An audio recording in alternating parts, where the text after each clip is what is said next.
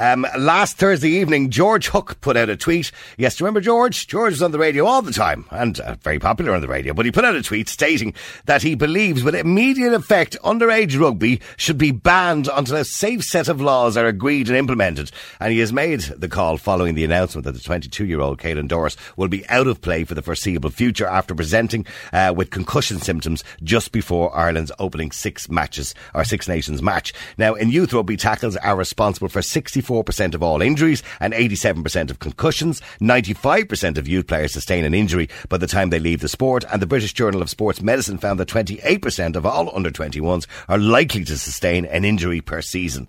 Now, of course, among children under the age of 16, amongst children, almost 16% of primary school children in 5th and 6th class play rugby regularly. At secondary school age, just under 10% of students play it, and the Chief Medical Officer of Rugby World, Martin Rafferty, said in 2018 the most effective, although extreme, method of preventing concussion would be to eliminate the exposure by removing tackling from the game. But then it wouldn't be a game anymore, George, would it? Well, I'm astonished by your grasp of all the facts. But let's look at this, and particularly my call. The game at the moment is stopped anyway, so it's not going to start again until September for schoolboys. Mm-hmm. So by next September, we could have a safe game. Now, you may well say, how can you do that? Well, the first thing is they've been talking forever about changes in the rules or the tackle law or whatever. It'll take years because you've got to get France to agree to it, the Scots and the Australians to agree with New Zealanders and so on. But underage rugby can arbitrarily make a decision about the game they play. New Zealand famously did this when they had a rash of catastrophic injuries in the scrum, and they changed the scrum laws. Interestingly brought about by pressure from women and mothers. It changed the scrum laws. Those scrum laws are now used all over the world, called the Under-19 variation. Mm-hmm. So in September, we could have a different game. That's point one. Right, okay. Now, point two is that the medical evidence is incontrovertible and worrying. Fact one is that if you get a traumatic brain injury, i.e. concussion, at 14, it'll still be there at 24, 44. It doesn't go away, of course. And it'll be there until you die. And then they open up your brain in an autopsy and they look at it. Why do they have to open up your brain? Medical fact two is because MRI scans or X-rays can't find it. Medical fact three, women are 25% more likely to suffer traumatic brain injury than men. So therefore, why is the women's game an absolute replica of the men's game? Should we not be looking at that? Fourthly, all these kids in school have what is called a pediatric brain. In other words, the brain is developing and therefore more susceptible to injury. Could we not argue, George, that many sports, including hurling, including boxing, I suppose, particularly as well, many sports carry a risk, and people will argue it and say, well, George, that's just the risk of playing a game which is a full contact game. And that parents being responsible for children should know that, and adults who start to play over the age of 18 should be well aware of that unless they're silly. I think that's a tremendous point. So the World Heavyweight Championship takes place, hypothetically, in Las Vegas on Saturday night. How many rounds do they box? 15. Do you know any schoolboy boxing anywhere in the world where they box for 15 rounds? Underage boxing is different from professional boxing. Underage rugby is not different from professional rugby. Point two is, if you get knocked out in boxing, you don't box for a month. If you get knocked out in rugby, as we have seen, literally, as we have seen in the last week, you can be back within 7 days. And the great medic, Dr. Barry O'Driscoll, who resigned from World Rugby because of their attitude towards traumatic brain injury, says There is no scientific basis for this famous head injury assessment. You cannot in 15 minutes tell whether a player is concussed or not. So are you telling me, as a parent listening today, and I have little Johnny or Mary, who's 13 years of age, or they've started in a new school, and it's a rugby school, and they want him on the team, or they want her on the team, what advice would you give to the parents under the current guidelines and rules? What advice would you give them? I faced this challenge. I have 3 schoolboy grandsons, all rugby players. I encouraged them, I coached them, I helped them. I try and teach them as much safety as I can. It would be utterly wrong for me to impose my views on my grandchildren. What I am saying, and this is the most crucial thing, is not ban the game, is not stop rugby for schools. Rugby for schoolboys remains, in my view, the greatest sport a schoolboy can play. It is make it safer. And you could do it in a week.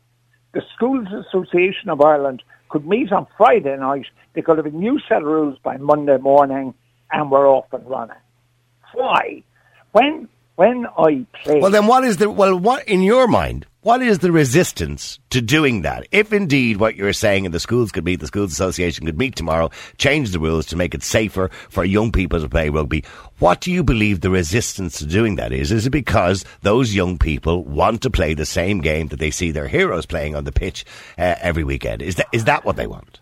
Well, first of all, the kids don't make the decision. Somebody else makes the decision. Well, the coaches and trainers, yeah. Owen Doyle, as recently as this morning's Irish Times, makes another impassioned plea for safety in the underage games. And one way, if you go to Donnybrook or the Mardyke or the Sports Ground in Galway for underage rugby, senior or junior cup, you see young men beating 7 bells out of each other. Here's the difference. Why was there not concussion in the amateur game, and why is there concussion in the professional game? The first reason is that there are probably 3 to 4 times more tackles, and every one of those tackles is a head-on tackle. In the amateur game, a head-on tackle was almost unknown. Why? Because people ran at the space and they were tackled from the side. Now there's no space, because the space is full of people all standing across the pitch in a line, waiting for another 20-stone JCB to come heading at the next 20-stone JCB and crash into each other. I mean, let's listen to the commentary. More physicality, crash, clear him out, collision. If Trump used phrases like that, he would have been impeached. Well, by the way, speaking of Donald Trump, actually, I don't want to talk about Donald Trump. Let's not go down that road. Okay, we'll move on from the rugby just for the moment, because now that I have you on the air. By the way, it's your birthday in 2 months' time, isn't it? 80 years of age, George. A bit of a turning point, isn't it? You must be due the vaccine. I shouldn't be thinking about rugby at 80 years. No, you probably shouldn't. I mean, happy birthday, by the way, because I won't get to say happy birthday to you at the time. But, I mean, you should be due the vaccine very shortly, I suppose. You're in that category soon. I mean, in relation to COVID-19... Sorry, stop. What vaccine? Sorry? I mean, what vaccine? It depends on how you want to define the word vaccine, doesn't it? You mean the mythical vaccine that Stephen Donnelly is talking about? Oh, the one Stephen Donnelly talks about, yeah. Now, the point is, I'm very lucky. People our age are very lucky because we're actually entitled to a British passport. If you're born before 1948, you're entitled to a British passport. Like, if I actually could get on a plane and go over to London, I'd get the vaccine in about 48 hours. All my friends have been vaccinated in London. All my friends. Well, they're even in North of Ireland. They're now moving to the under 60s, or under 65s. And Donnelly will go on some television, radio or program or whatever, and Donnelly will say all is hunky dory. Yeah, well, the rollout is, that's what we were told that about 5 times last night when he was interviewed by Claire Byrne. The rollout is going well. I don't see where that's happening. But George, I want somebody to contact me and say, George, at almost 80 years of age, you should be getting your vaccine by, and I again hypothetically, March 27th or April 5 or something. But at the moment, the there's two fairly ancient codgers living in this house, me and the lovely Ingrid. We have no idea. And what are we doing? We are terrified. We are terrified. We haven't been outside our door. Minor exaggeration. We haven't been outside our door since last March. And people of our age are just locked away. There was a movie with Jack Lemmon called The Prisoner of 7th Avenue or something. I remember that movie. I love Jack Lemmon. Yeah, one of my favourite movies was The Odd Couple, actually. But go on, yeah. Yeah, we are prisoners. We are prisoners. And then you have, last night, I watched Donnelly, and he said that junior infants, senior infants, leaving certs, no deal is done. No, he said no deal was done. Yeah. They're all going back. And then, sorry, I just had a bit of a check. No deal done. That's not happening either. Yeah. And then there's around the country, there are hundreds of thousands of parents saying, holy suffering my lord. But he went on to Twitter then an hour later and said he made a mistake. The deal was done. They don't know what they're doing. They're giving information to journalists and they're not giving it to the right people, and they're selling their stories. Well, I say selling the stories, giving them to English newspapers rather than standing up at a podium to the Irish people and telling them what to do. George, how do you believe they've handled COVID-19 from the get-go? I mean, let's not even say from the get-go. From February up to about June, we were all concerned. The data wasn't there. We didn't know what was going on. We didn't know how dangerous it was. But we've a fair idea since last June of what's going on. We've been in continuous lockdown more or less since then. How do you think that was sustainable? You see complacency now. People are not bothered anymore. No, I think that the second worst Minister for Health in history, Simon Harris, is now the situation of please come back, Simon, and save the Department of Health from the depredations of Donnelly. But I think we actually got it wrong in a famous sentence by Harris in which he said, we will follow the science.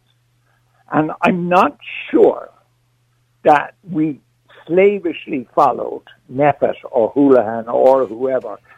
There is no occasion in 100 years of this state where a civil servant has publicly run the country, where a civil servant has come out and said, this is what we're going to do, and this is what's going to happen, and this is going to be done. A civil servant would go to the minister, and in this case, Taoiseach, and say, Taoiseach, this is what should be done. And then Taoiseach would come out. Can you imagine if Neffet was running Britain during World War II and Winston Churchill was sitting on his butt in number 10 Downing Street? He wouldn't be sitting on his butt. That's the whole point of it. He wouldn't be. Exactly. Now, the thing we don't know, and I think when the history of this is written, it's going to be very bad, because what we have no idea at the moment is how many people are dying because they're not getting any cancer treatment. But these deaths are unquantifiable, unfortunately. And by the way, there was a research out in the United States that suggested over the next 15 years that 790,000 people would die of non-related COVID. In other words, not from COVID, but something to do with lockdowns, or maybe they'd put on weight, or they'd turn to alcoholism, or all that kind of thing. So over 15 years, 1 million people nearly. Also, if, God forbid, I go out in a car and I crash and I die, but I happen to be tested for positive. Yep. I'm not listed as victim of car crash. I'm listed as victim of COVID. Well, here's the thing then, George. If you're so sceptical about, and I agree with your scepticism, by the way, but if you're so sceptical about the way we're defining death as COVID-19 and a lot of, or as they say, COVID-related, or as Sky News put it, died with COVID positive test in the last 28 days. If you're so sceptical about that, why are you in your house locked up? Because funny enough, it surprises me. As I become older, I've actually become sort of more law-abiding. And when that surprises me. Yes, it surprised me too, I can tell you. And it surprises the lovelies who's sitting in the kitchen. But when the person who is in charge says, you do not go travel. You do not go and see your grandchildren for a cup of tea. Previously, I deliberately checked, was there more than 5 kilometres from my golf club? And I walked. So are you telling me you haven't broken a rule? In relation to COVID? Yeah, No. yeah. No, you haven't broken one, George. Well, what rule are you talking about? Well, I don't know. Gone past your 5K, hugged your grandkids. I don't know. Have you broke any rules at all?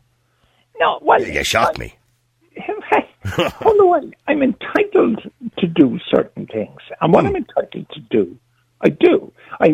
My children are entitled to do the shopping for me and bring it to me. Yeah.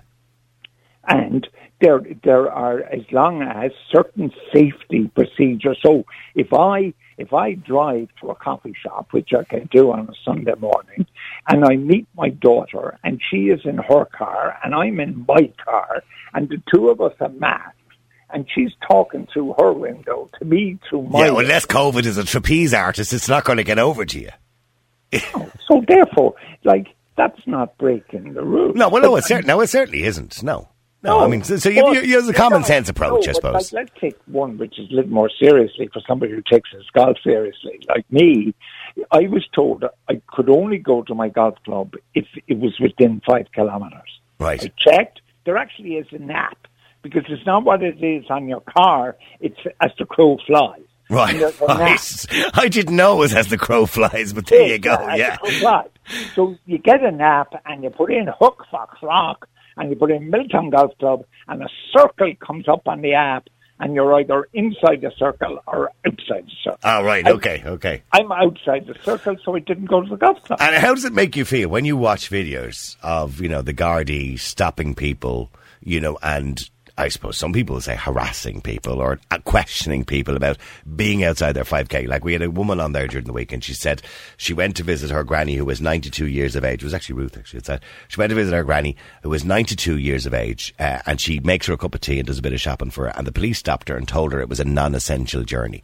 When you hear, and she was harassed for it and all that kind of carry on, when you see that happening in your country, the country you've lived in all your life, you see, the real worrying thing, in fact, and I'm not diminishing that lady in the slightest, right? The real worrying thing is that this state is now using the police force for jobs it was never designed to do. So let's say who's the next government. I don't know who they're going to be. The next government comes in, and Joe McDoug's Minister for Justice says everybody with a house worth more than 200,000, the Gardaí are going to come and investigate and see where did he get the money to buy it from, or whatever. This is the danger of using the cops to turn people back on a job that they weren't designed for, is the infringement of civil liberties. Now, John F. Kennedy made a wonderful speech. He said that on his inauguration, he said, freedom is not lost by guns, bullets, or bombs. Freedom is lost by the breaking of principles. And we're looking at the first chinks in the principle of civil liberties. That's my worry. Okay, so you agree with some of those people who suggest that we've almost become a police state and compare it to World War II? Actually, at one point talked about the army. Well, they did, yeah, of course. Yeah, they were going to put the army up at the border, weren't they, between here and Northern Ireland at one stage there, going back a few weeks ago. Mind you, they seem to abandon that idea because I fear that they think the repercussions of that may be a lot worse. I mean, there was a story that obviously the two doctors had found the dog over the 2 weeks ago, which could have put a smile on people's faces, only to be found out at the weekend. The Gardaí are now investigating the couple who found the dog because they were outside their 5K and some miserable old sod reported them. How does it make you feel when you see Irish people turning on each other and curtain twitching and snitching? You shouldn't have made this phone call this morning. I mean, there's no doubt you should not have called me, because you actually sort of, the volcano then started to erupt. Are you erupting now, are you, George? Yeah, go on, erupt away. Well, this is taking it to a bit of an extreme. By the way, did you know the guards are investigating that poor couple who found the dog? I did, I heard that. Here's the point. Here's the point. And the people now listening will say, your man Hook is off his tribe. It's all right. You can't be removed from the radio again. You can only be removed once. Only remove once, yeah. In Germany, right? Yeah. People were afraid because your next door neighbour reported you for listening to the BBC or whatever it was. And then what happened was, of course, people who didn't like Joe reported Joe for some non-important offence. The get their own back on them. Now, there is also a great book called The Valley of the Squinting Windows, a great Irish piece of fiction. If we get to the point that we're already there, where we are saying to Irish people, it is okay to snitch on your neighbour. Did you? Like, I'm 80 years of age. Yeah. I was born 6 months before Pearl Harbor. I have never, in my entire life, thought that would be the Ireland I live in. I never thought that. And now that's the Ireland we live in. Do you think tomorrow, if COVID goes away tomorrow, do you think that snitchers are suddenly going to undergo some sort of lobotomy to have the snitch gland removed? Yeah. I agree with you. I think what's happened now is people have been socially conditioned to a certain way of thinking, and it's very hard to undo that, just like you mentioned the Garda Síochána and the power, or some people call it the abuse of power. I mean, it's very hard to withdraw power once you give it to somebody. Correct. And I don't know where we're going to go. So, George, just very quickly, because I've run out of time now, and it's been very interesting talking to you, by the way, and lovely to hear your voice again, by the way, George. Well, you have my number. Like, you can ring me up any time and talk about Netflix, of which I'm an expert. We might take you up on that offer, but in the meantime, give me a quick prediction. I mean, you're always good at predictions. Mind you, you didn't predict some things, but you're always good at predictions. When do you think I'll be jetting off on my holidays to Florida, and I'll be driving around Ireland carefree, and I'll be able to shake hands and hug my own son, which I did yesterday in public? I hugged him, and while I was hugging him, I was looking around to make sure nobody saw me. So when do you think we'll be able to do that without a worry? 2022. Oh, Jesus, George. Well, you asked me. I know I asked you. Just because you don't like the answer, it can't come out to me. Have you planned your birthday yet? Have you got a plan? It's a big one, George. It's 80, you know what I mean? Under normal circumstances, we'd have you off in some swanky restaurant with a load of people around, but what are we going to do? I'd say it'll be the same as the last 387 days.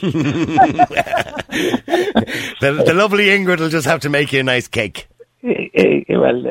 That's unlikely, but she will, because she is an astonishingly good cook. She will make me undoubtedly a very good dinner. Okay, somebody just sent you in a message here just before I go into the break. Hold on, I just played this. I have no idea what it's about. Niall, George Hook is a hero of mine. I've been listening to him in my truck since I got my first truck licence. Literally the day News Talk came on the air. We'll tell him thanks for all the happy memories, and I wish him and the lovely Ingrid, as he likes to call her, the best of luck in the future. He was a great man. He's still alive. Thanks very much, man. Sadly missed. Did you hear that? He was a great man. He's still alive. That was gorgeous. George, lovely to talk to you again. Thank you very much indeed for taking the call today. Good health to you, long life to you, and keep the airwaves buzzing. I'll send you a birthday card. Happy birthday, all right? See you, George. Bye. There you go. The great George Hook.